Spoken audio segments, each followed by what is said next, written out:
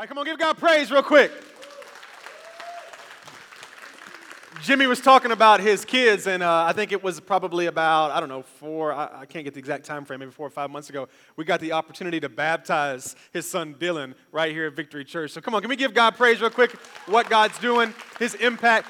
Do me a favor, say this with me. Say, God wants to do more through me. Do you believe that?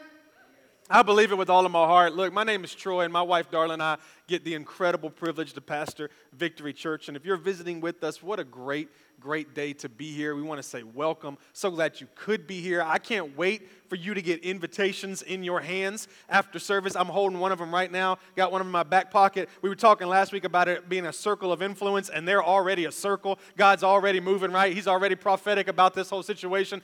And I'm just excited for you. I want to kind of just give you an insight. On Sunday the 21st, which is 2 weeks from now, we'll go out of here, and we'll go right down, get our kids, and we'll go out to inflatables, free food, kids' egg hunts, adult egg hunts, and it is just going to be an incredible atmosphere. And so you're going to hear me talk a little bit more about this today, but go ahead and right now be praying, be thinking, as Pastor Brian said, about who it is that you're going to invite. Because as I watched the video that Jimmy filmed and be able to see that testimony, here's the question that came, or here's the thought that popped in my head. There's more Jimmys out there. Right? Isn't that correct? There's more Jimmys out there. And so for them to be able to hear about Jesus and to be able to be impacted, I'm telling you, that's what we want to be a part of. Amen? You ready for the word?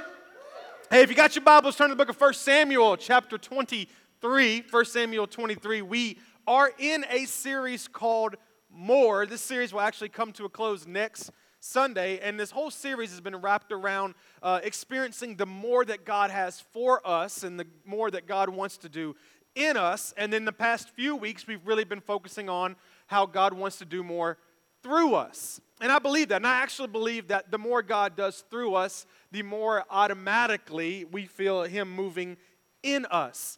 And we've kind of been following along with the life of David during this series and kind of following him from the pasture to the palace and all this stuff from killing Goliath to running from Saul. And last week, if you were here, here's what we talked about, that kind of out of nowhere, God sends David this group of people that he had assigned to David to be their leader, that we believe that God wanted to make his appeal through David to them.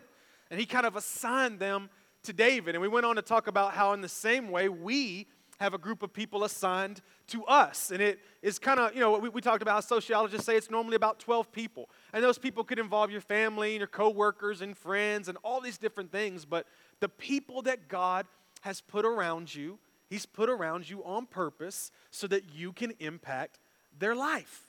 That's the reason. Paul calls it the sphere of influence, is what he calls it. There's people in your life that God wants you to impact. Matter of fact, we were driving, I was riding with Jimmy. Me and Jimmy took 3 of the kids with us so that the kids could run and put out the door hangers, and me and Jimmy could sit there and talk in the truck. You know what I mean? Hey, don't work hard, work smart. You know what I'm saying? And so at one time, the kids were like, no, y'all are going to go out and do it. And you listen to 3 little girls when they tell you what to do. And so me and Jimmy grabbed the door hangers, and we went out, and we were finishing up. And as we were driving, Jimmy said, wait a minute, save one. I know a guy's house we need to go put it by. And I said, all right. And so we drove by there, and he put it on his doorway. And again, that's just somebody that God wants to use Jimmy to impact through. You know what I mean? And it's important for us to understand that. And now that we know who we're supposed to impact, here's kind of the question. How do we impact them?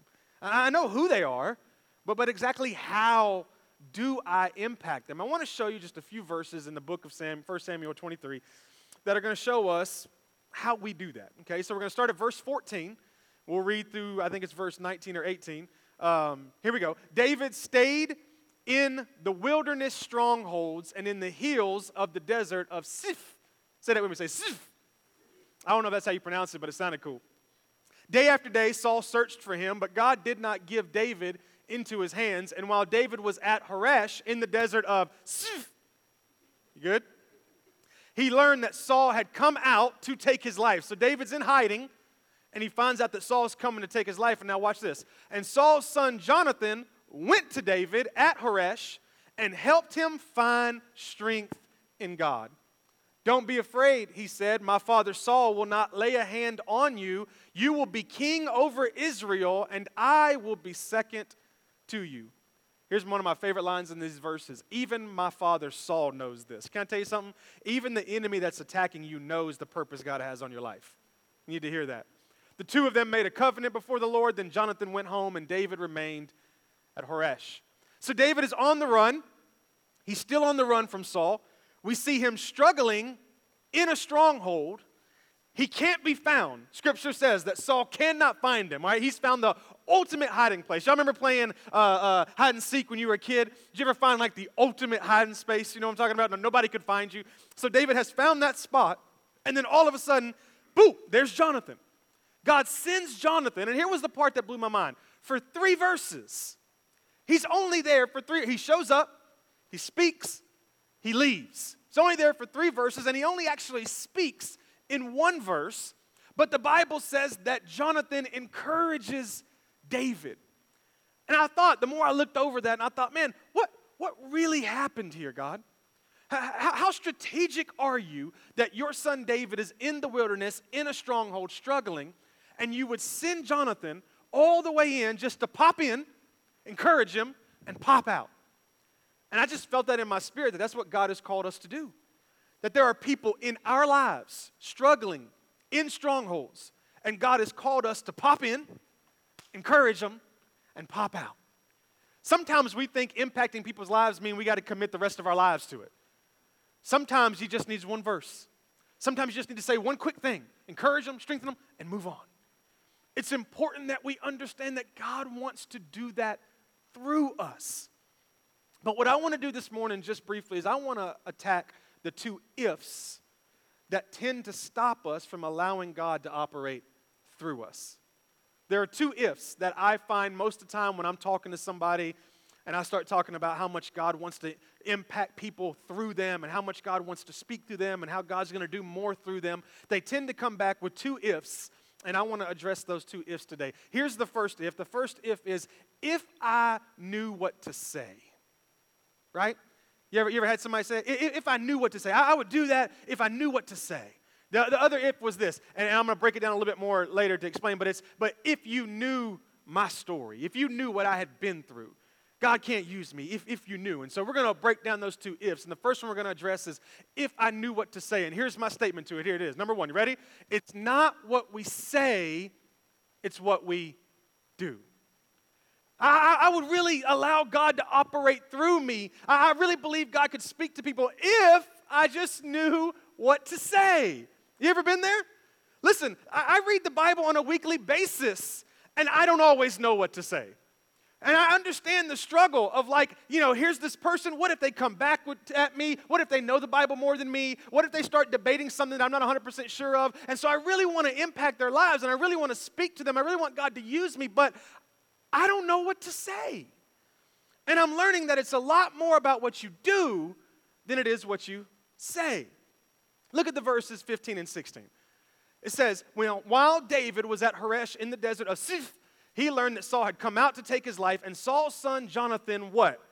Went. He went to David. I was reading this in the King James Version, and here's what it said. It said, Jonathan rose, and he went. So all week I'm studying this, and here was my question that I kept getting stumped on. How did Jonathan strengthen David? What did he do? Because if I could figure that out, I could come and give it to you and be like, all right, do this. Walk up and give him $20. You know what I mean? Whatever Jonathan did that really strengthened David, then if we could just learn that. And he says a few things after that, and I thought, okay, maybe it was what he said. And I kept looking at what he said, and I thought, well, I don't know about that because we all have different situations. And I was reading what theologians say, and they were saying it wasn't what he said, and they were saying maybe he prayed for him and all. And finally, I came to this conclusion. You ready? What if it wasn't what Jonathan said, but what if it was the fact that he came? Think about this. Jonathan is in the palace. He's the son of the king. He's in comfort. The Bible says that he rose. To me, that means he got out of his chair, his throne, his comfort, his security. He rose from safety, and then he went to David. So what if it wasn't what he said? What if it was what he did? Because here's an even deeper thought. For Jonathan to get up and go to David, he risked his life. First of all, he risked his life with his dad, Saul, because if Saul finds out that he's going to help David, Saul's going to kill him. He's already tried to kill him before, a few chapters before. So he risked his life leaving, and then when he gets to David, now remember y'all, David's hiding. He's got 400 bad boys on his side. Just mean, broke, busted, disgusted group of guys sitting there with weapons. They're all fighters, and all of a sudden this boy comes walking in their hiding place. What would have stopped them from just cutting his head off, right? Hi, I'm gone. Didn't even have the time to talk. So he risked his life both ways. And I'm starting to learn more and more that the weight of what God wants to do through me is not in my talk, but it's in my walk, right? It's not about what I say, it's about what I do. That people are literally watching what I do, and I can actually impact somebody by what I do more than what I could say. Let me tell you something that happened this morning that was pretty profound. I had a really, really busy day yesterday, so I was really tired, and I just kind of woke up. Sometimes, y'all ever had those mornings where you wake up and the enemy's just attacking you? You know what I'm talking about? Y'all, is it just me? Some of y'all? Okay, some of y'all. And so we'll just get together and have like a counseling session together later. And so it was just one of those mornings. It was a tough morning. I was struggling. I wasn't feeling good. I was having a tough morning. And I got ready. I didn't have my phone. It was. I think it was somewhere else out in the kitchen area. And I was getting ready. And I got ready. And I walked out. And I grabbed my phone. And I looked at my phone just to see what time it was. And I had just a little message from Debbie. And I opened it up and it said, "Praying for you, brother." And that was so incredible for me. And that was all encouragement based off of what she did. It wasn't about what she said. She didn't quote Jeremiah. She just said, "Hey, I'm praying for you." It was what she did in that moment. And I'm starting to learn that God really wants to do something through us, but he wants to do it more through what we do than what we say. There's a quote from Francis of Assisi. How about that for a name? If you're having kids soon, make sure you name your kid that. All right? Hi, this is Jonathan, this is Ted, this is Rebecca, and this is Francis of Assisi. Like, that's just kind of, whatever. Here was a quote from him. "Preach the gospel at all times." Preach the gospel at all. Preach it at your work. Preach it at Subway when you're in line getting you a sandwich. Preach it in the grocery store. Preach it in your neighborhood. Preach it at all times. And then I love this. "And when necessary, use words." Always preach the gospel. When you leave here today and you go to lunch, preach the gospel. But you don't have to use words. I used to tell interns in Memphis, we had youth interns, and I would tell them, look, if you're going to go to a restaurant, because they would always, we're going to go and share the gospel. I'd say, listen, you better be prepared to tip well. Don't you walk in there talking about Jesus and then leave 50 cents. You know what I'm talking about? Not the rapper, the amount. Like that would be bad. Like it's about what you do. And so he says, preach the gospel, and when necessary, use words. I'm just learning that people don't care what you say. They're watching what you do. And this really became real to me when I first started kind of going to the gym often. It was in Memphis when I started going to the gym. I didn't really know anything about what to do. Like I didn't know all the forms and all the processes and all that. I was just in there lifting weights, trying to figure stuff out. And this one guy came in every day, the same time I worked out. He came in every day. And he was really, really good, I guess you would say, to come and tell me how I should work out. Y'all know those kind of people? You know what I'm talking about? Like they would just come and say, "Hey man, you're not doing that right. You need to do this, you need to do that." Which would have been fine if he knew how to work out. That'd be fine. But let me describe to him for a little bit, all right? First of all, he always came in, y'all know these people came in with shorts way too small, right? Those kind of people. And his shirt was way too small. And let's just say this, he wasn't in shape, okay? And so it didn't happen that anytime he was doing any kind of like up press, his shirt would come up to about right here. I'm not lying to you. I'm talking whole belly, just out, right there. Like there it is right there. And so I'd be over there doing some kind of workout like, oh, goodness. And then this is what he would do. He would run over to the weights and he'd pick up a dumbbell and he'd go, put it down, run over here. Pick up this thing, put it down. And I was like, what is happening right now? I'm just on this one machine, just kind of, I'm watching him. I'm not even just like, what is happening right now? And then he would come over and he'd be like all jazzed up because he was probably on like, pre-workout and whatever, monsters. And he came over and be like, "Man, you're not doing it right." And I'd be like, "I don't even think you know what this is. Like this is a gym and I don't know what he'd just be, And I just found out that I didn't care what he said because I was watching what he did, right? So then we move here and I get a membership at the YMCA. And I'm working out one day. Scout likes to work out with me a lot, and so we're working out together.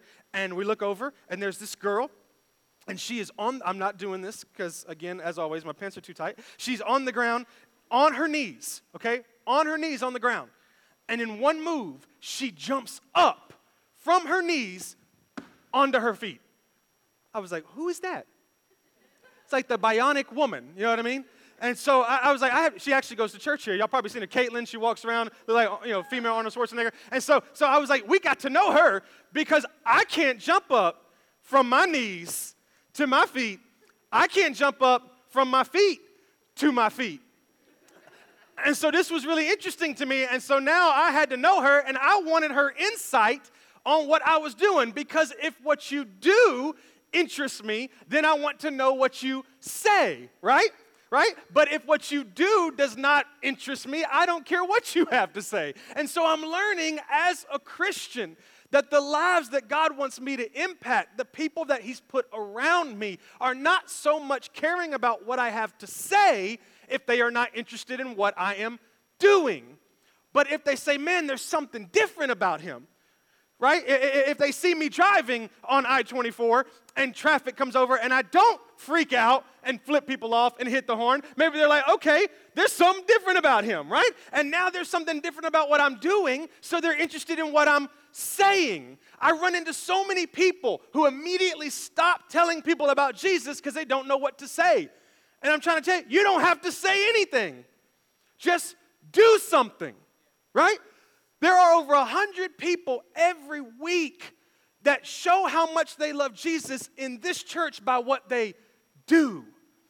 I got the privilege to go and be in the V-Kids huddle this morning, and I'm standing around a circle full of men and women who right now, as you sit in here and enjoy service, they are ministering to your children. And I got to take this second, I got to shout it out, because in this room right now, for probably one of the first times, is both our nursery director and our V-Kids elementary directors, all right? So real quick, Sam Q, stand up for a second. Auntie, stand up for a second. Stand up. Come on, can we give them a hand real quick? Yes. Here's what I'm learning. You're preaching to people not by what you say, but by what you do. Thank you. Thank you. And I'm in this room, and I'm in a circle with people, and I'm thinking to myself, oh, my goodness. Oh, my goodness.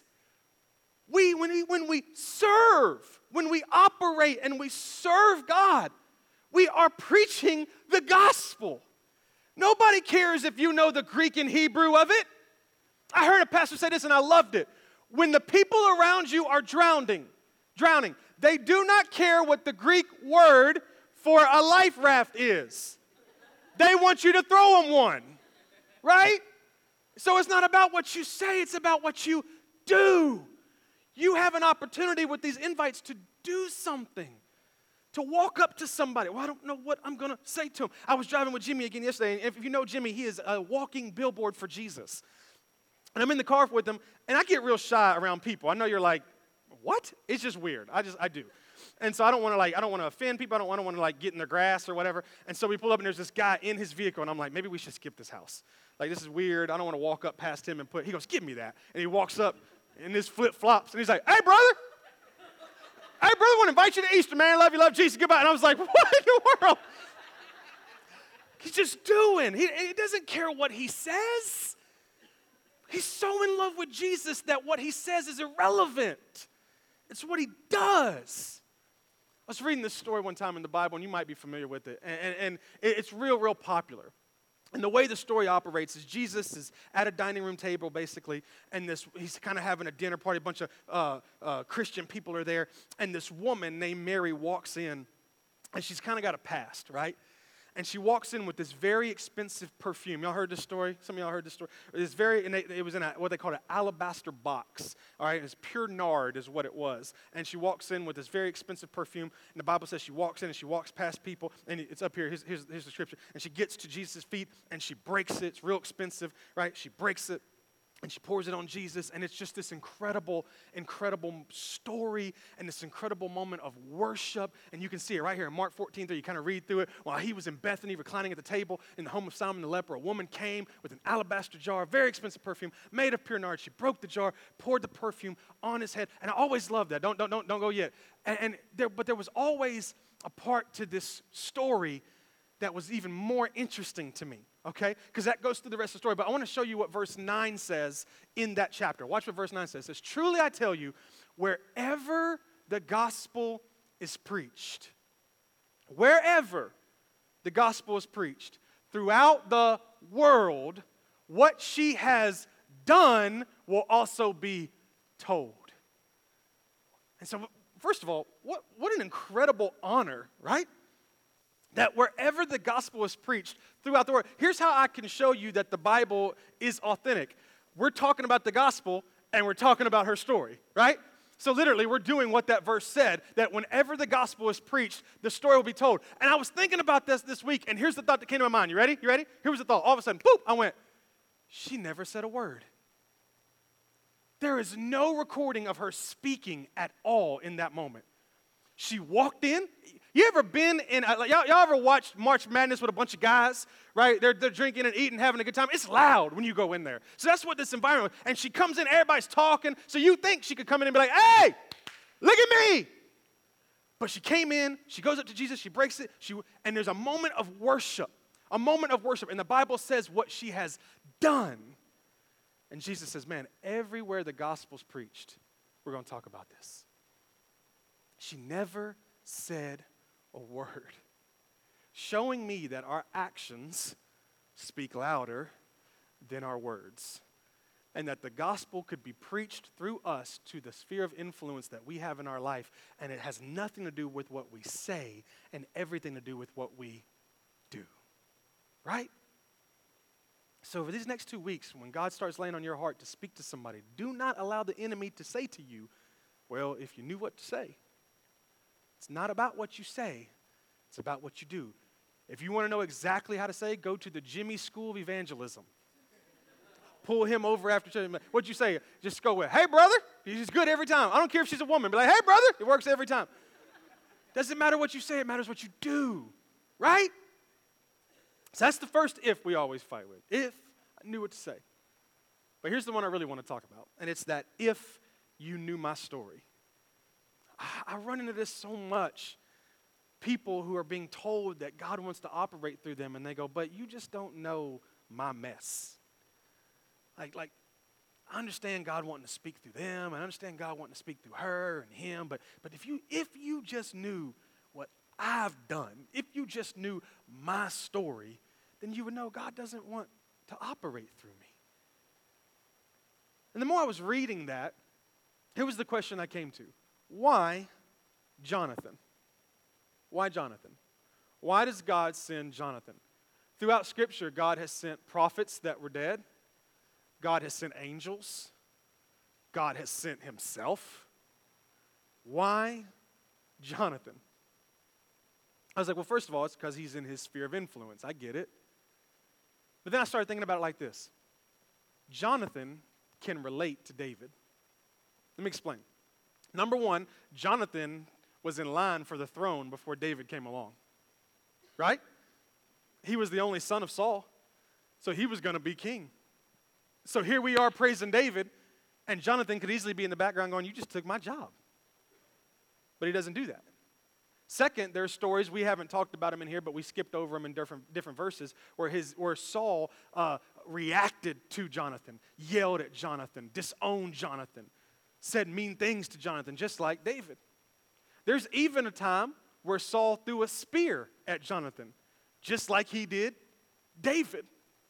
And so when Jonathan shows up to where David is, they can relate to one another. Because Jonathan's kind of going through what David's going through. And I don't know about you, but I'm learning that for some reason, there's just something encouraging about having somebody around me who can relate to what I'm going through. Right? Like, anybody praying for you is great.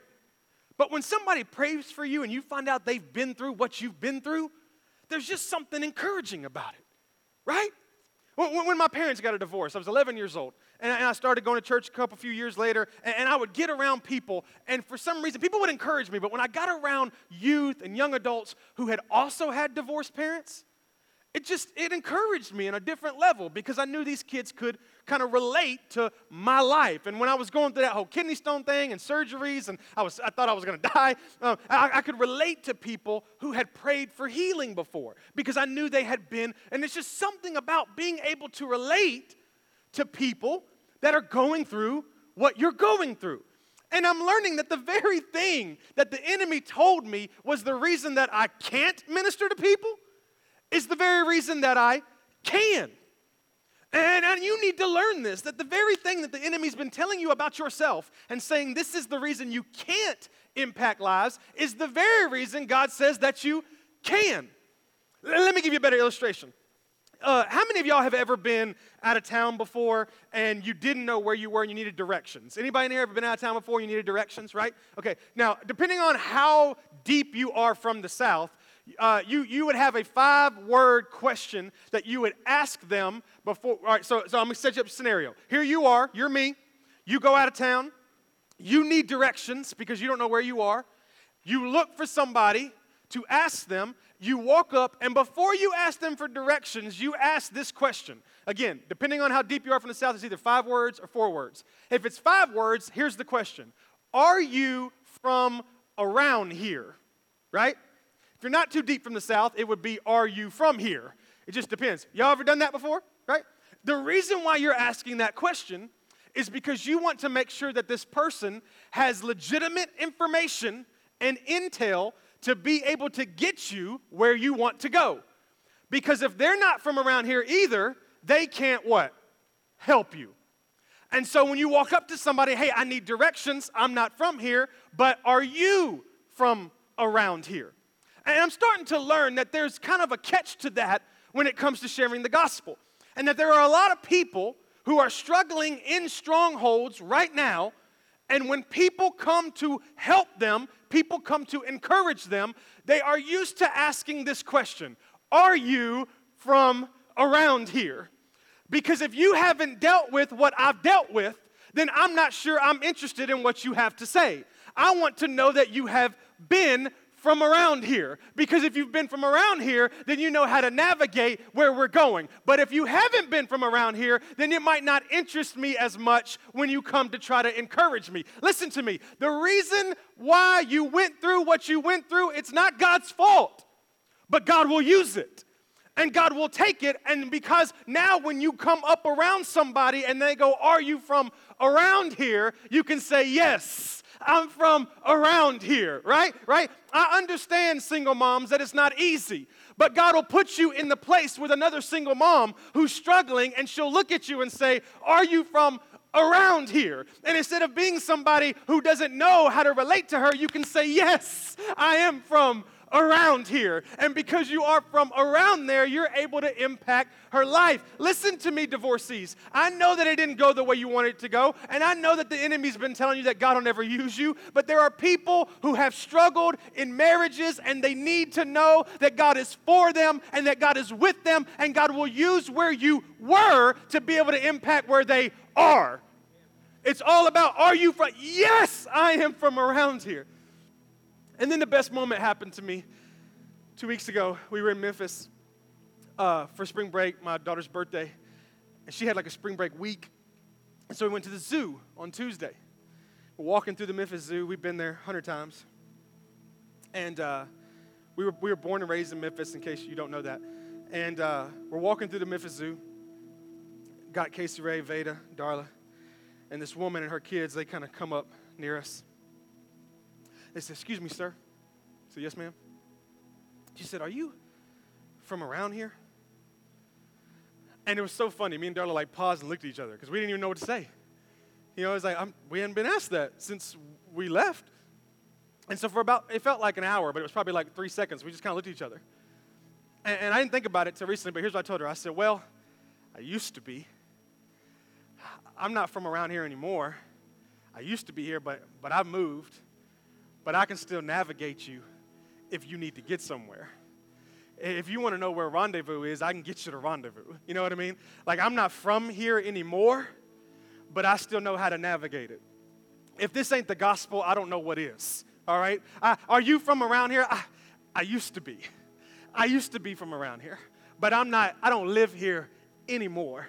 God has delivered me. God has set me free. God has put my feet on new ground. But if you need to get to rendezvous, I can still get you to rendezvous. You know what I mean? I still know how to navigate you out of this situation because somebody helped navigate me out of this situation. And because somebody helped navigate me, I haven't forgot how to get there.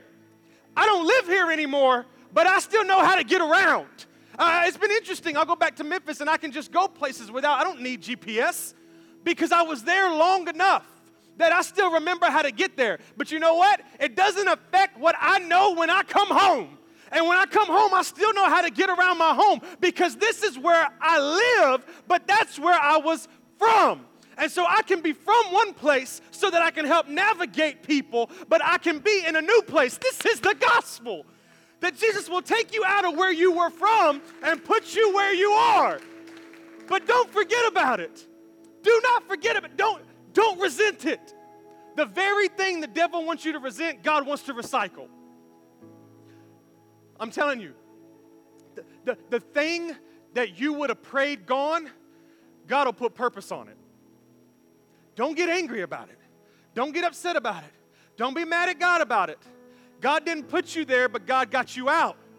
And now that God got you out, God's saying, hey, don't resent it. I want to recycle it. And I want to reuse it. Because I got more children that are struggling with that. And they're stuck in that same stronghold. And I can use you because you can relate to them. And I can send you to that very place. And when you get there, they're going to ask you, are you from around here? And they've ran into a lot of people that kept telling them, no, I can't. I'm sure it's rough, but isn't it hard when somebody says, I know what you're going through, and they don't know what you're going through? That means a lot more when you can relate to what I've been through. And I'm starting to learn that when it comes to my past, I need to be able to put a purpose on it. We're all about purpose here at this church. You're here on purpose because you have a purpose, right? Right? We've said that, right? You're here on purpose because you have a purpose. Wow! And when you hear that, you think, I'm here at this church because I have a purpose. Woo! It's true. It's 100% true. But listen to me. It's really more this. I'm here where I am in life on purpose because I have a purpose. Man, why did I have to go through that? Why did I have to go through that? Why did God make me go through that? He didn't make you go through it, but He will recycle it and use it because there's somebody who also is going through it, and they're looking for someone who's from around there, and He will use you if you'll open up your mouth and you'll speak. It'll become, your mess becomes your message, right?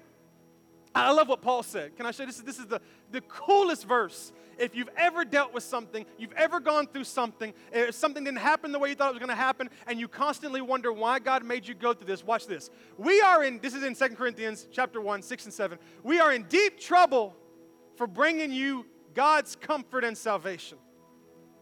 Paul's in prison from trying to share the gospel. Luckily for us, that won't happen today. Maybe. Depends on how crazy you get, okay?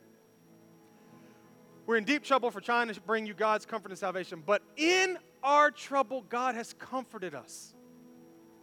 And this too, to help you.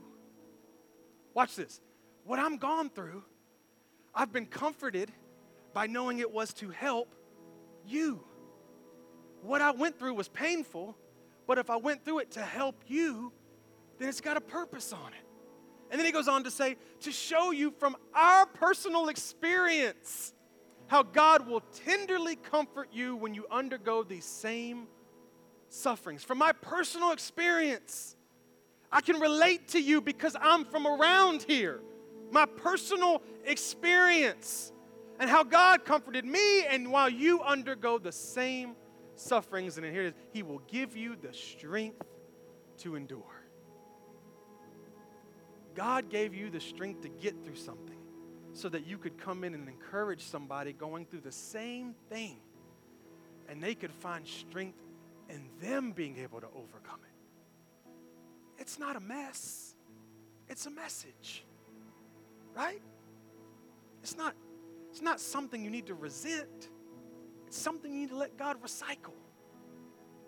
just got to be able to put a purpose on it. I'll show you a quick story that is kind of funny. So I was youth pastor, I don't know how many years ago, a lot. And there was this one kid that was in my youth group, and he had these 3 friends that he was always trying to bring to church. They would never come, right? He would invite them, they never come. One day I ran into them outside of church. It was at, I don't know where it was, a restaurant or a music store or whatever. Ran into them, and the 3 kids were with them, so it was 4 kids, the kid from my youth group and his 3 friends, and they were hanging out, and he introduced me to him, and I met him, and one of them had a bottle of hot sauce with him. I know it's weird. I can't explain. He had a bottle of hot sauce. And so I'm talking to him, and naturally I invited him to youth group, and they're like, man, we don't care about that stuff, it was cool. And so I said, what's up with the hot sauce? And he goes, oh, man, my dad makes this. It's the hottest hot sauce in the world. I said, no, there's no such thing. And he said, try it. I said, no, I'm not going to try it. He goes, oh, you scared? Try it. I said, I'm not going to try it. He said, come on, man, try it. Now they're all kind of talking. Come on, try it. I said, I'll tell you what, I'll make you a deal. If you'll come, it was called Fusion, was our youth group. If you'll come to Fusion this Wednesday night, after the service, I'll try your hot sauce. They're like, for real? I said, yeah, you come to church, and then right after church, I'll try the hot sauce. They were like, okay. I left. I didn't expect to see him, right? Didn't expect it. Wednesday night comes, church service is going on. I'm preaching. I look over. There's him and all 3 of his friends. And that boy has a hot sauce bottle in his hand. Like, can you just not set it down on the carpet for a moment? And so I get done preaching, service goes or whatever, service at service. And then just kind of like here, after service, I would kind of stand around and people would talk to me. And so I would kind of do my best. Tim was always there to try to help me navigate all this. And so we kind of sit there and talk. And sometimes it'd take 30, 45 minutes, an hour before everybody was gone. And literally that night, they tried to wait for me, but they saw that and they left. And so I didn't even get to try the hot sauce. And I was like, well, stink. So the next Wednesday night comes, get up to preach. And there he is. And all 3 of his friends. And in that boy's hand is a bottle of hot sauce. I'm like, well, here we go again. So service went down, got done preaching, people came up, took too long, they all left. I thought, whew, lucky, got through it again. The next 3 weeks in a row, got up to preach, there he is, all 3 friends, bottle of hot sauce in his hand. Like, this is insane. Now, 4 weeks is how long this went on. 4 weeks. They came 4 weeks in a row. Every week, he brought the bottle of hot sauce. So I was talking to Tim, I'm like, man, this week we have got to make this happen. These kids don't come to church 4 weeks in a row. Like, they're basically ushers at the church now. You know what I mean? Like, we got to figure something out. And so we kind of stopped all the people talking and said, hold on. We ran down, we got them. And I said, hey, I don't remember their names, but I was like, hey, come here. I told you I was going to try the hot sauce. He's like, yeah. So he makes me put my 2 fingers out, right, like this. And I'm talking about just pour. And I'm like, hey, that's enough. That's enough. And I'm looking at Tim like, Tim, get water now, right? Get water. And I mean, it's like dripping off. And I'm like, what do you want me to do with this? And they're like, just put it in your mouth, taste it. And so I put it in my mouth, tasted it. It was the hottest hot sauce I have ever tasted in my life. I was like, I'm running around. Tim's throwing me bottled waters. I'm chugging them down. It was horrible, right? Absolutely horrible. They leave. Everything's good. We're closing down. Me and Tim would close down the youth building. We get ready. We'd always go out to a restaurant to eat, Applebee's, Old Charlie's, whatever it might be. And there'd be 30 of our youth leaders and kids there, and we just have a good old time. We walk in, we come in, we sit down, we get to laughing, we get to talking. I forgot to go wash my hands, right?